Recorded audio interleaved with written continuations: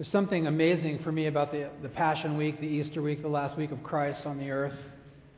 I love that it always coincides with the lunar calendar, that it's always a full moon. Somehow that just helps me. It just means something to me. I look out at that. I've been able to go to Israel twice. Been able to visit what is known as the Garden of Gethsemane, walk on the Mount of Olives, walk across the Kidron Valley up the other side into Jerusalem. And it's that same moon that he created, that shone down on him, that shines down on us. It draws me in. And it just makes me realize the reality, the humanity of all that Jesus carried in his life, all that he did for us. So it's just amazing. I could just sit and think about it and smile and feel really good inside for a long time. So glad to be here with you this morning. Glad to have you guys joining us. Let's open our Bibles to 1 Corinthians chapter 15.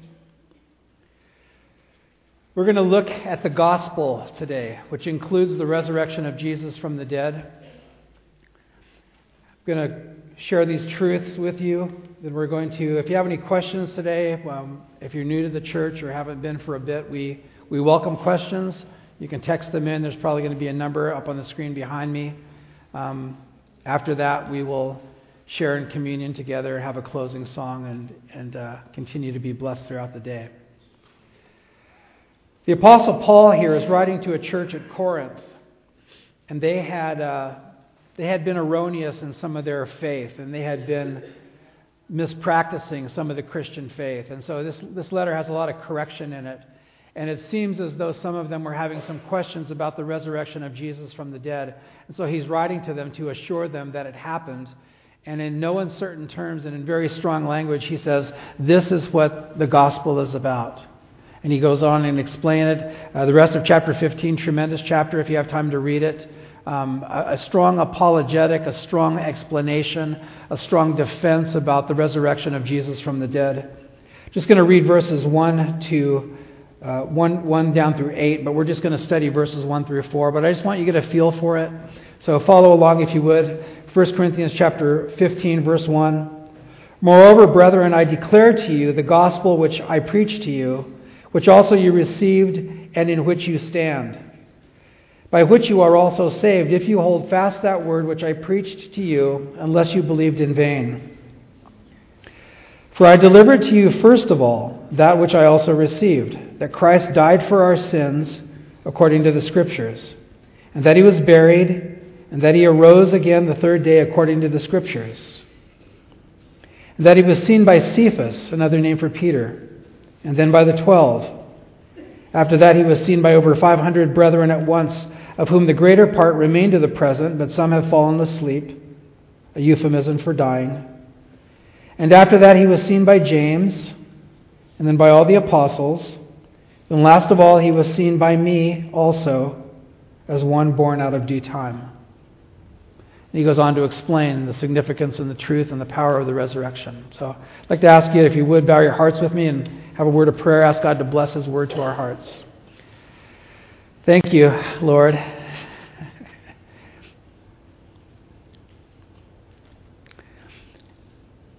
It's wonderful to wake up every morning and know that you're there, that you live, that ours is not a static philosophy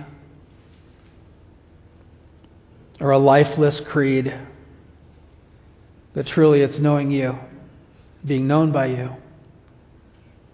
somehow having that heavenly spiritual sense that you're with us, Lord, moving on our hearts, moving in our minds as we read your word, as we worship. It all goes beyond the tangible. It all goes beyond the empirical. And it's real, Lord, as you touch our lives. Lord, convince us more firmly this morning about your gospel, about the message that you give to mankind. Convince us more firmly, Lord. We commit this time to you. Thank you. In Jesus' name, amen. The Apostle Paul says a lot in 4 verses. In verse 1 he says, Moreover, brethren, I declare to you the gospel which I preached to you, which also you received and in which you stand. The gospel is to be declared. It's a message from God, and it's to be spoken. It's to be told. It's not something kind of hidden. It's not supposed to be something mysterious that people stumble onto. It's not something that we want to just leave out there kind of blowing in the wind for people to discover if they're lucky or if they happen to stumble upon it. But the gospel message, God, if you're a follower of Jesus, I hope and pray that you're sharing the gospel message with people, that you're telling them the gospel, what we're going to be studying today. And so, guys, the gospel message is what Jesus came to declare. Of course, He came to give His life as a sacrifice for our sins, but He opened it up by saying, repent, for the kingdom of God is at hand. The kingdom of God is here. It's the beginning of it is being manifested. And so Jesus came giving that message. John the Baptist, the forerunner, came giving that message. The disciples, as they were commissioned and filled with the Holy Spirit, sent out that message. And Christians, for all these centuries, all these 20-some centuries since then, have been declaring the gospel message. And so if you're a follower of Jesus, I pray that it's not something that is never heard from your lips. I pray that it is heard from your lips.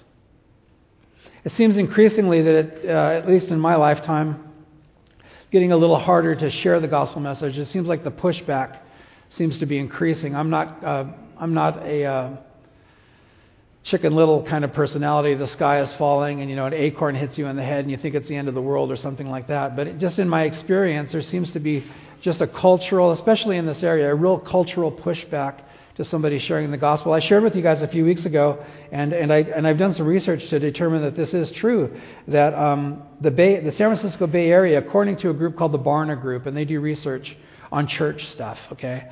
And they did research on the most unchurched area in the United States, and it's the San Francisco Bay Area. And then secondly, the most de-churched area in the nation is the San Francisco Bay Area. That means people that have been in church but have decided that they don't want to be in church anymore for whatever reason. And trust me, if some people leave church or leave the faith, quote unquote, I understand some of the disappointments that come with church. After all, I am a pastor. People are sometimes shocked at what happens when a bunch of people gather together. I'm hardly shocked anymore, but I still choose to be here because it's with God's people and it's His design. But in the Bay Area, most unchurched, most de-churched. So there is pushback when you speak the gospel, when you read the gospel, when you share the gospel, when you believe the gospel. There is pushback, absolutely. But it's a message to be declared. And if you're a follower of Jesus, I want to encourage you, pray for people, share it lovingly, tell them the truth about what Jesus has said. The word means good news. It was used in common news of the day back in the ancient days, but it's especially used regarding Jesus. And so we have this long line of preachers. Look at verse 1. Moreover, brethren, I declare to you the gospel which I preached to you, which you also received and in which you stand. So the gospel is to be received. It's God's intention that it be preached, and then it's God's hope and desire that it be received. That people who listen to the gospel consider it, think about it, hopefully pray about it, or maybe just come to the place where they begin to pray, and then they receive it and they say, you know what, this makes sense to me. And I want to encourage you today, there might be some here that are not Christians, and so glad that you're here, or some that are seekers, or some that have been in the church and out of the church, in any variety of spiritual kind of situations and all of that today. But when I came to Christ, I didn't know a whole lot. I was a 16-year-old kid coming home from youth camp. But I was sincere in asking this question, God, if you're real, then I'm ready. That's all that I said. If you're really real, I'm ready. I didn't understand about all this stuff. I hadn't been raised on the Bible. I was raised in church, but I wasn't taught the Word of God. I didn't understand what it meant to be a Christian. But God saw the sincerity of my heart. And He came into my life at that very moment. And it was a real experience for me. And so this morning, I just want to encourage you, you don't have to buy into any of this. In fact, I can't make you buy into it. If I can talk you into it, somebody can talk you out of it. So we're not here for a hard sell. We're here to say, this is what God says. Would you consider it? Would you think about it? And if you get to that point where you're honestly open, would you just kind of throw up a prayer and say, if you're real, I'm ready. Reveal yourself to me. Show yourself to me. And God will meet you. He always does. He wants the gospel to be received. Paul said in verse 1, I declare to you the gospel which I preached, and you also received. And so if you've never received the gospel, can Christianity come with baggage? Absolutely. Does Jesus come with baggage? No. We do our best to keep it streamlined and pure and clean and uncluttered. And whenever you get with a group of people, there's always going to be all these little tripping spots and all of that. But I'll tell you, Jesus is the real deal. It's the real deal. Amen. So the gospel is to be received. There are some people that that the Bible talks about who love to debate, and that's fine. Debating about the gospel, discussing the gospel is fine. In fact, I like vigorous, honest, respectable debates. I don't like mud fests where everybody's slinging mud. I heard somebody say once, when people are slinging mud, everybody loses ground. Kind of clever. I don't like that. I don't like getting engaged in those kinds of things online, or when you sit down to talk to somebody and in the first 2 minutes you know that they have an agenda and they're just out to conquer you. Not interested in that. But I love discussing Jesus with people that are respectfully wanting to discuss Him. I love it. Truth seekers, people that are considering, people that are thinking things through, absolutely love it. But there are some people that just want to engage in debate and they're not interested in truth. The Bible speaks about them. Look at your notes if you would. 2 Timothy chapter 3, verse 7. The Apostle Paul tells his young protege, he says, Timothy, there are people that are always learning. They're always gaining more information, but they're never able to come to the knowledge of the truth. They're not interested in landing anywhere. They're just interested in investigating. Comparing this with that, this church with that church, and this church age with that church age, and this church father with that church father, so on and so forth. But not interested. They're not discussing it for the purpose of finding truth. They're just discussing it for the purpose of entertainment, intellectual stimulation. I hope there's no one like that here. And then finally in verse 1, he says another thing about the gospel. Look at it if you would. Moreover, brethren, I declare to you the gospel which I preached, it's to be declared, which you received, it's to be received, and then it's supposed to be experienced. The gospel is supposed to be experienced, and in which you stand. If someone decides to receive the gospel message, they are called to continue in it. They are called to be established in it. They're called to experience it. And we should expect to experience the reality of Jesus in our lives. If you receive the gospel message, if you decide that you want to follow Jesus, it's not just a quick prayer or a short season of life. It's supposed to be for your life. Some people show interest in beginning to follow Jesus, then for whatever reason they go off. Not here to kind of, enumerate those things, but it happens. Paul said in verse 1, You heard the gospel, you received the gospel, and now you stand in the gospel. Look at your notes, guys. I love that word stand. It means to be established. It means to find a balance. It means to be firm. These guys had heard the gospel message, and they were established. They were firm. They found a balance for life. Now, the gospel is certainly more about just being able to navigate through life, because I know a lot of people that are not Christians that seem to be navigating through life fairly well, even to the outward eye, to the natural eye. They seem to be navigating through life even a little bit better than some Christians. But the gospel is not just about the natural, temporary life. It's about eternity. And in the end, I'd rather wobble a little bit here and be very firm there than to just find something that kind of works for me and then lose an eternity. And I'll say it this way for anybody, just to be fair, if there is an eternity, but I believe there is. And the Bible says, in fact, that God has put eternity in the hearts of people. There was another group of Christians that Paul talked to. Look at your notes. They were called the Galatian Christians. And Paul said to them, I marvel that you are turning away so soon from him who called you in the grace of Christ to a different gospel, heteros, like heterosexual, sexuality of a different kind. They were turning to what was called a different gospel, which is not another gospel. It's not an acceptable variation. But there are some people who trouble you and want to pervert the gospel of Christ. So what do we have in verse 1 so far? I'm glad that you asked. The gospel is to be declared, the gospel is to be received, and the gospel is to be experienced. And you're to stand in it, and you're to continue on in it. Look at verse 2. By which you are saved, if you hold fast that word which I preached to you, unless you believed in vain. The gospel message includes both the resurrection, the death and resurrection of Jesus. If you exclude either one of those things, it's not the gospel anymore. Jesus simply becomes just a moral, ethical teacher, and he's much more than that. David Gusick says this: every Christian must take seriously their responsibility to not only have a good past and a good present, but to determine to have a great future with the Lord also. Christians, make up your mind that you're going to keep following Jesus. Make up your mind.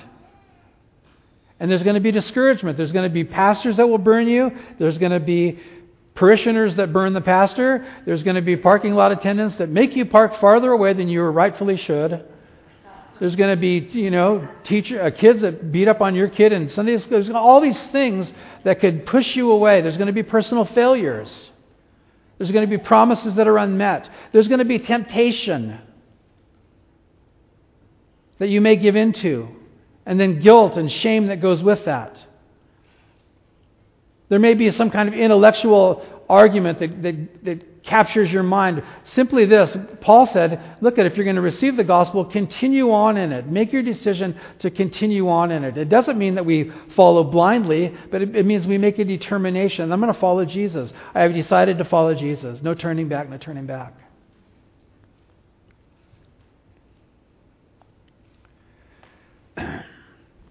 Excuse me one moment.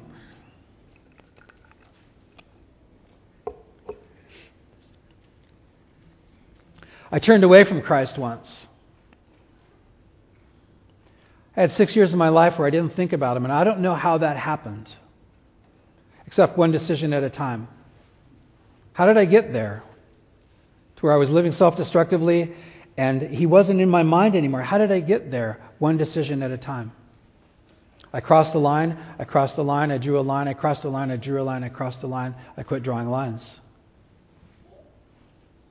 And then I have to believe in my own personal thing, and it's just my own personal conviction, that I was running out of lines, and God knew that, and He came for me. And He brought me back. But I know since then that He's been so real to me, I don't know if I could ever turn away from Him. I don't know if I ever could again. Guys, Jesus wants to be real to you. And when people turn away, you can get into big theological arguments about where they say, where they not say, I don't know. But man, once you've tasted that the Lord is good, you just know that He's good. And we're called to know Him, and we're called to walk with Him. I pray that you're walking with Him. Christianity, following Jesus, is not some static philosophy. It's having a real relationship with a real God. Let me say this: if what you view as Christianity is boring, then you don't know Jesus. You just don't know Him. Man, if you walk down center aisle right now, we wouldn't be bored. We wouldn't be bored. The Bible says every knee will bow and every tongue will confess that Jesus Christ is Lord. Saved or unsaved, everybody's going to bow before Jesus. And if you bow before Him and you never knew Him, and He looks at you and says, why didn't you receive me? You were just so boring. I can't imagine anybody actually saying that. You were so boring. What?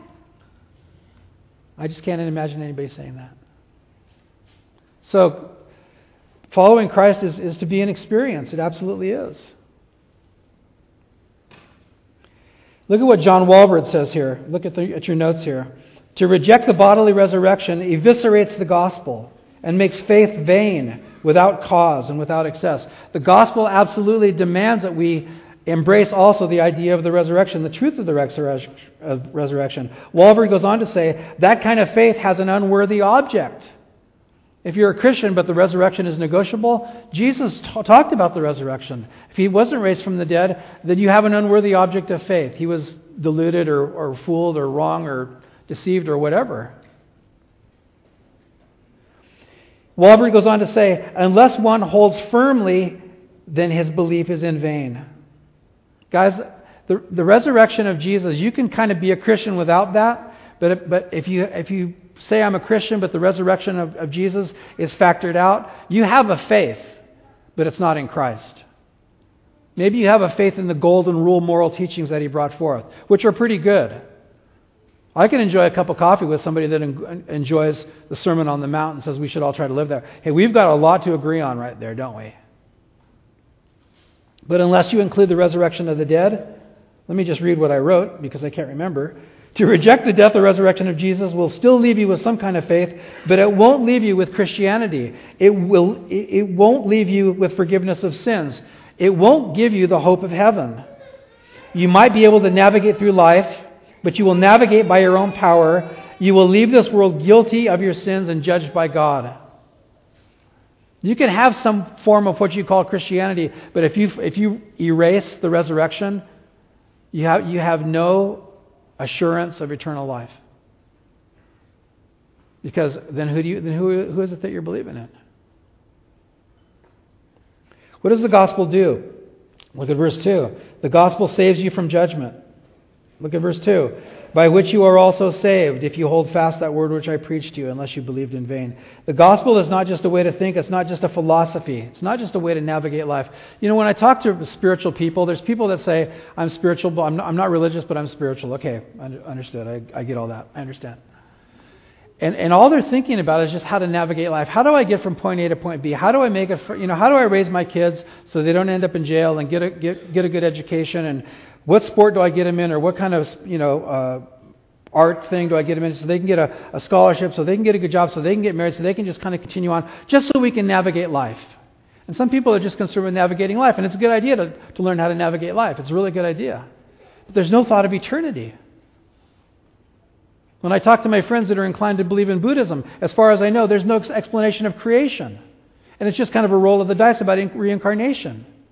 It's just, and some of the whole Buddhist ideas about not being materialistic and wanting to be free of evil desires and all that kind of stuff. As a Christian, I can totally agree with all that.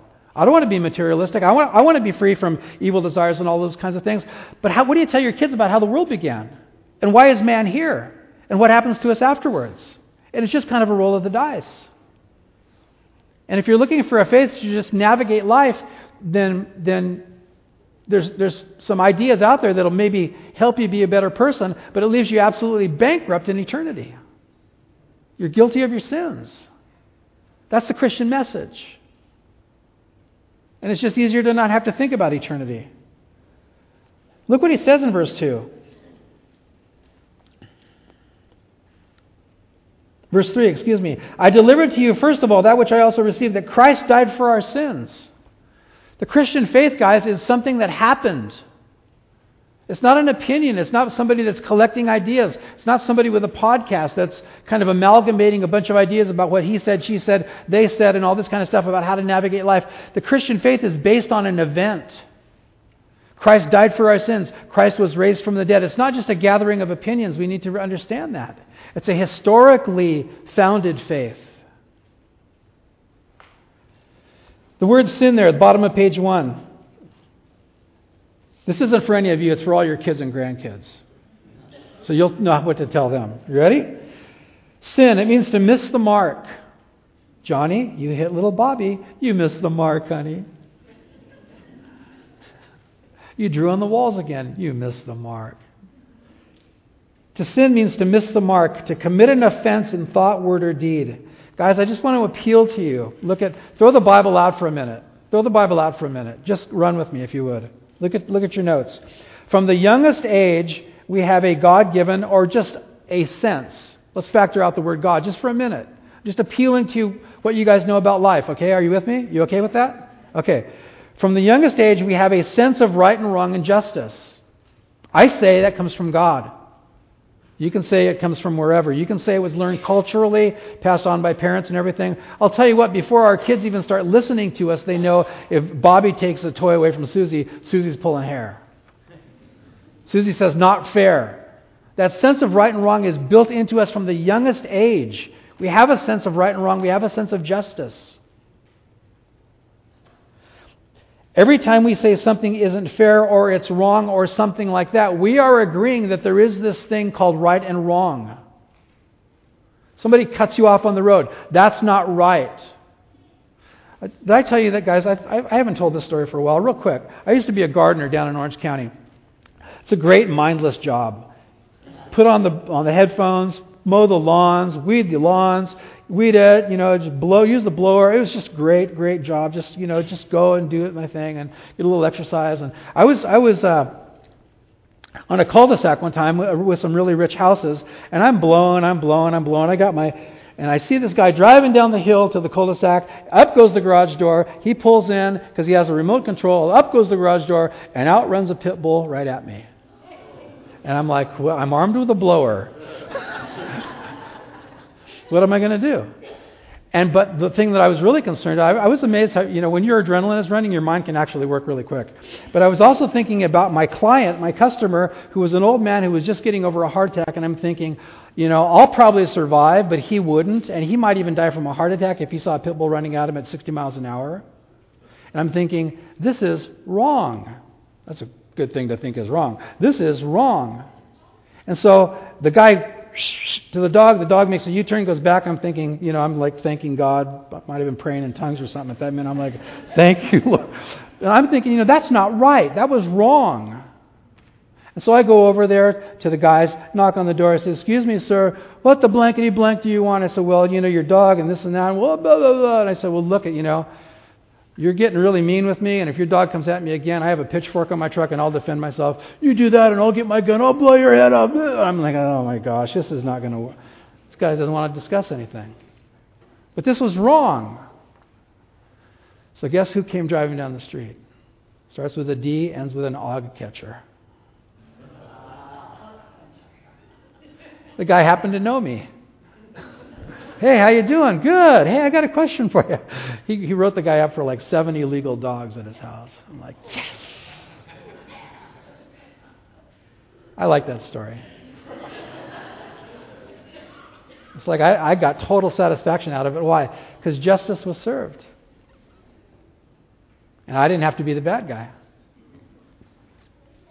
Why did Christ die for our sins? Because justice needs to be served. Why do kids fight over toys? Because they have a sense of right and wrong and justice. God, everybody has it. Everybody has it. If you've sinned and you don't have Christ, what are you going to do with your sins? I know what I used to do with my sins. I'd treat them with a bottle or a drug or with this or that or whatever, because you can only do so much with guilt. Or you can start redefining what sin is, which a lot of people are doing, right? How do you deal with guilt? If you don't want to be guilty anymore, either you say it wasn't my fault or my parents made me do it, or it's not that bad, or it's not really bad at all. You're the one that's bad for telling me that I did the wrong thing. You can get far enough away from truth and a sense of right and wrong that you start redefining things. But I want to take you back to when you were that kid, or when you watched your kid, you had a very clear sense of right and wrong, and the longer you ignore that, the sooner you will start redefining those things. It's just what we do. With all the insane politics and political correctness and all these crazy things in the world, you can't, you're going to get arrested for doing anything now with the thought police and all this other stuff. But Christ died for our sins because God demands justice. Now, you guys liked when I said that the dog catcher came, didn't you? How many of you guys like that? The rest of you must be cat lovers. I don't know. There's a place for you somewhere. Teasing. Why was it so pleasant to hear that the dog catcher came? Because you have a sense of justice. Shall we take that from God? Is it okay that we have a sense of justice, but God can't, if there is a God? If there's a God, He has a sense of justice. And He says either you can pay for your sins, or you can receive what I did. I sent my Son to pay for your sins. Christ died for our sins. And if that's not something you want, okay, but you've got to deal with your sins somehow. You can redefine them, or you can anesthetize, and I've done all that stuff too. But I'll tell you the best option, you know what the best option is? To be forgiven. And the Bible doesn't even say that you're supposed to forgive yourself. The Bible says to receive forgiveness. I was talking to somebody about this just the other day. It's kind of like if you go into the courtroom and you're guilty of a crime, and you've been through the trial, and the judge pronounces you guilty, and you talk to the judge and you go, "It's okay, Your Honor, I forgive myself." So, I'm the authority. You forgive yourself? That's laughable. Bailiff, did you hear that? Get that down, stenographer. He forgives himself. Hey, everybody, he forgives himself. The judge is the one with the authority. That's where the forgiveness needs to come from, right? If the judge says we're pardoning you, then it counts. Not that you forgive yourself. Guys, don't even try to forgive yourself. You need to be forgiven by God. Christ died for your sins. Christianity is built on a fact, on a historical fact. Another thing that I like about this in verse 2, look at verse 2. By which you are also saved. Very simply, that word saved means, look at your notes, page 2. I love this definition. Saved means to keep safe and sound, to rescue from danger, to deliver, to heal. I like that. To make whole. First, the gospel saves us from judgment, and then you know what it starts doing? It starts making us better on the inside. If we'll follow it, if we'll believe it, if we will cooperate with Jesus. I do want to see a show of hands here. How many of you are a better person since you started following Christ? Healed internally, emotionally, psychologically. Perfect yet? No, not at all. Getting there? Yeah. We're not sinless, but we sin less. We're healed up psychologically, emotionally. We think more clearly, more self-control over destructive behavior. It's called sin.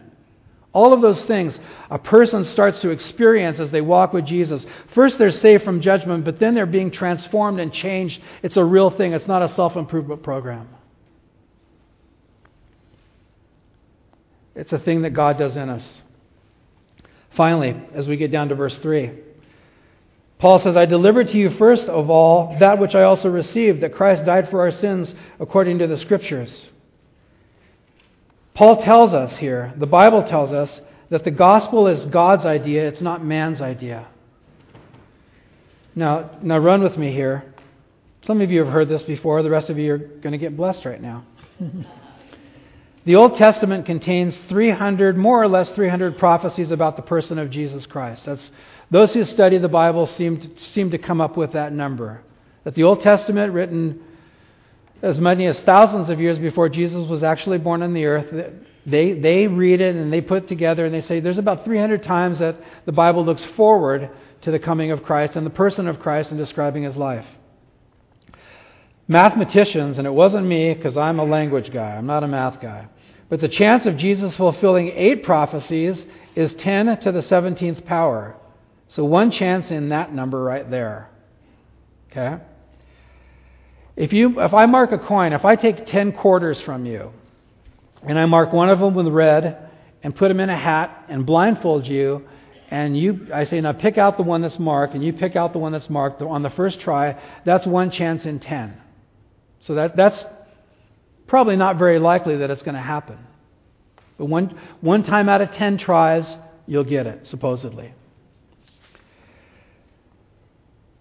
10 to the 17th power, somebody figured this out, guys with big brains.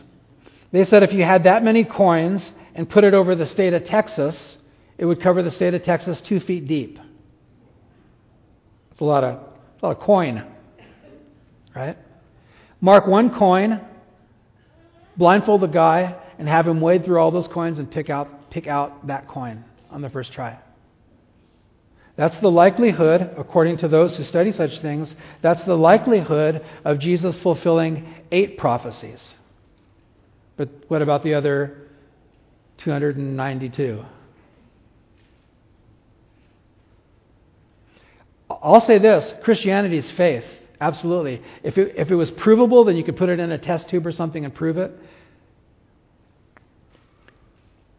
Anything's possible. But is it probable? That's the question that all of us need to ask. You could say, well, it's possible that this and that, and it's possible that maybe this, and sure, anything's possible, but guys, is it probable? Whatever you believe in, is it probable? Is it probably true or possibly true? Please, do not hide behind the thing, well, it's possible that anything's possible. It's possible that I could grow another 12 inches and lose 40 pounds and play NBA basketball. It's possible, but it's not probable. Anything's possible. So don't use that as kind of a reason for saying, I don't want to follow Christianity. It's anything's possible. Ask yourself, what's probable?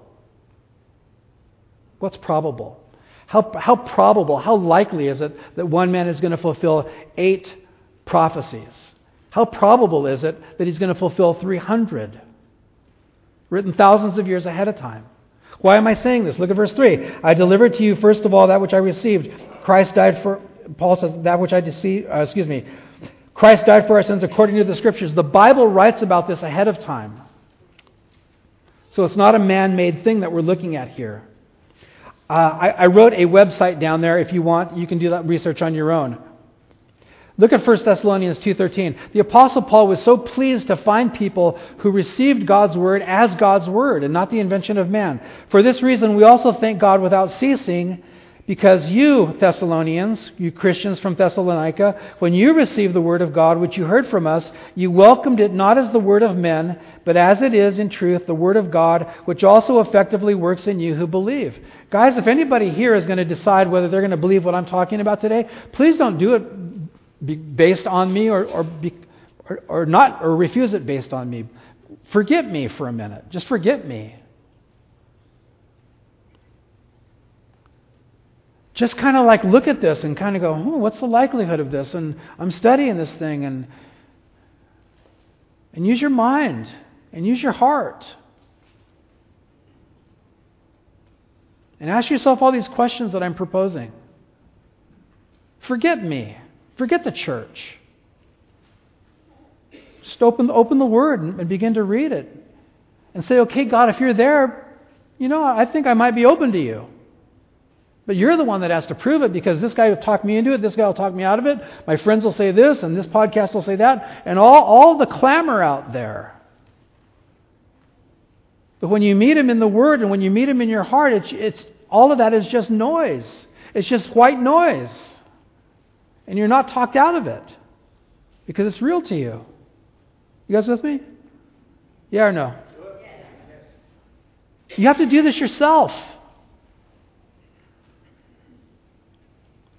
All of us who are following Jesus, we did it ourselves. We made these decisions. We checked it out. We believed it. We researched it. We prayed.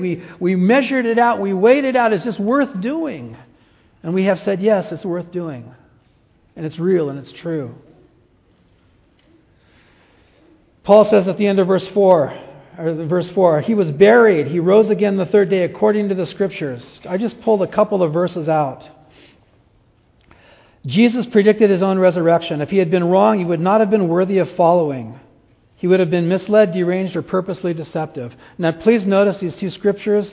Then I'm going to ask a few questions. I'm going to try to answer a few questions if you have any. And if I can't answer them today, and I'm not, Bible encyclopedia, I'll tell you that, hey, I don't have a good answer today, but I'll find you one and we'll put it on our Facebook page. And it's all fair. Anything goes. Psalm 16:10. David writes about Jesus. We're talking about the resurrection.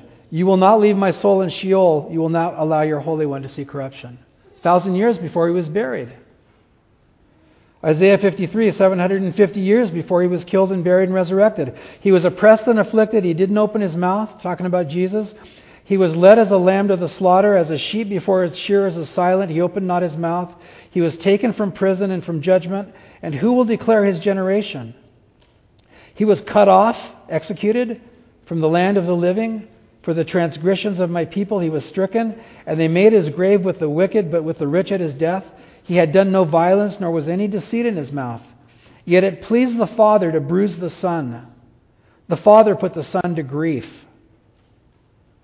When you make His soul an offering for sin, He shall see His seed. Jesus sees those who have come to Him in faith, who are His spiritual children, if you will. He shall prolong His days, and the pleasure of the Father shall prosper in the hand of the Son. Jesus will see the labor of His soul and be satisfied.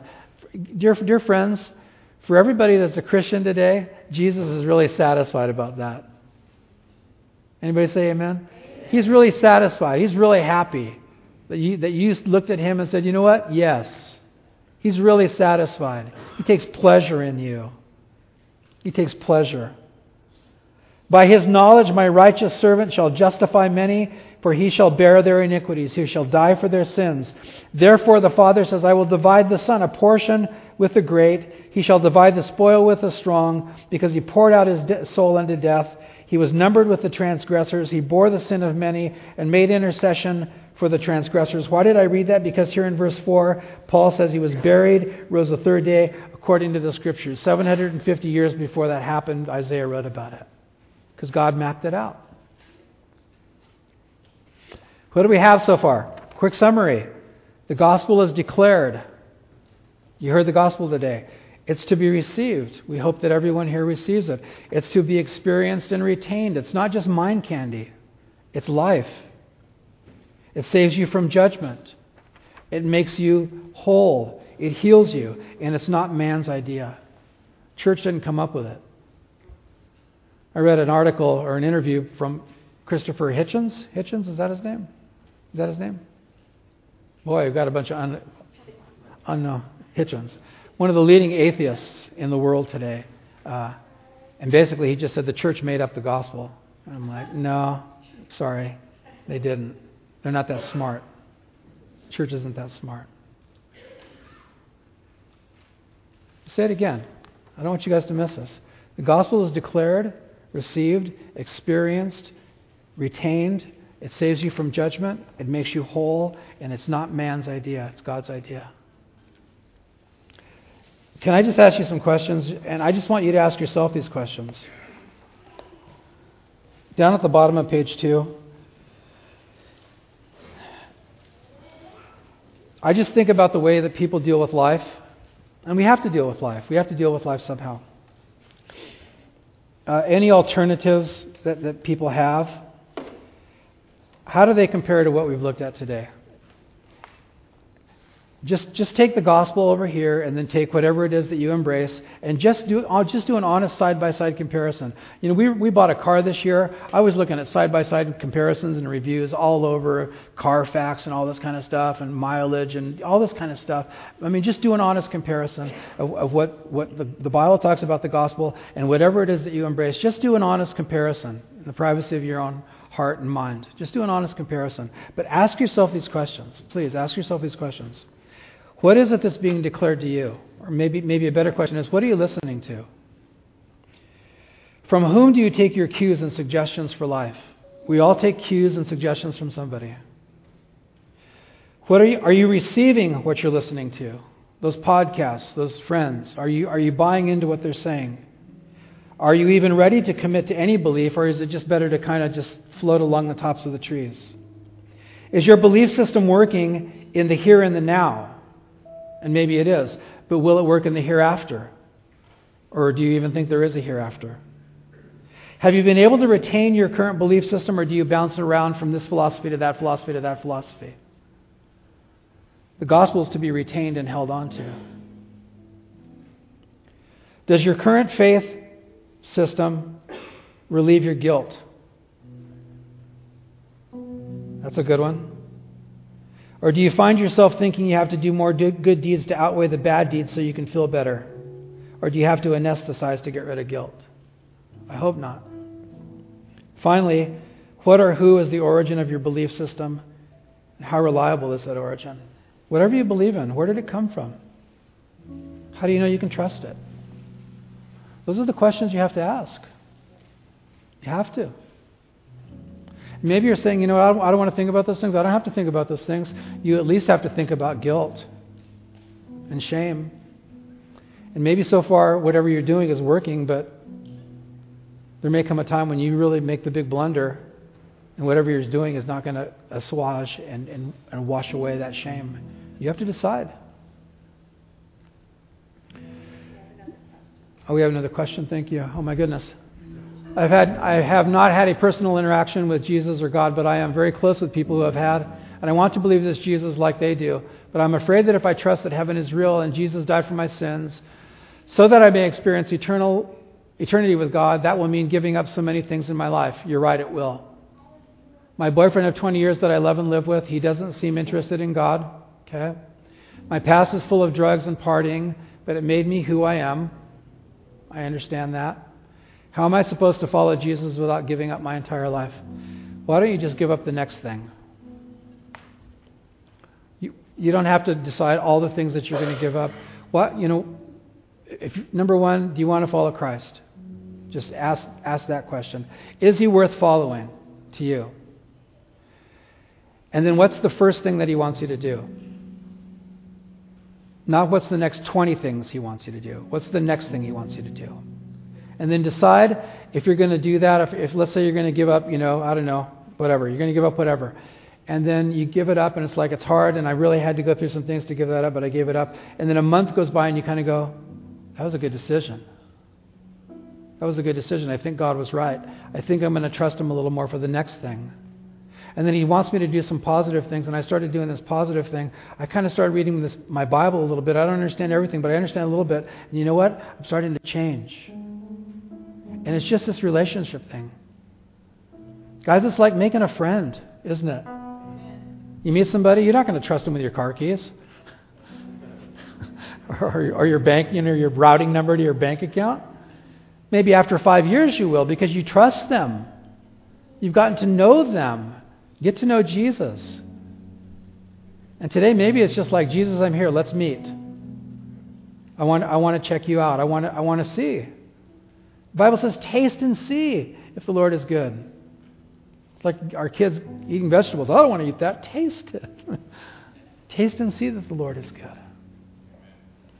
Joe's going to lead us in a song. The folks that are going to pass out communion, if you could come forward now. And if you're a Christian, take the bread, take the cup, hold on to it. We'll partake together. If you want to say yes to Jesus today or kind of come back to Him, take the bread, take the cup. We'll partake together. If you want to just extend yourself and say, Lord, oh man, I don't know, but I want to take that step of faith with you. I want to take that chance of faith with you. Take the bread, take the cup, and we'll partake together. So, go ahead. Lord, thank you for your great love for us, Lord. Thank you that, man, you reach into the lives of people such as us.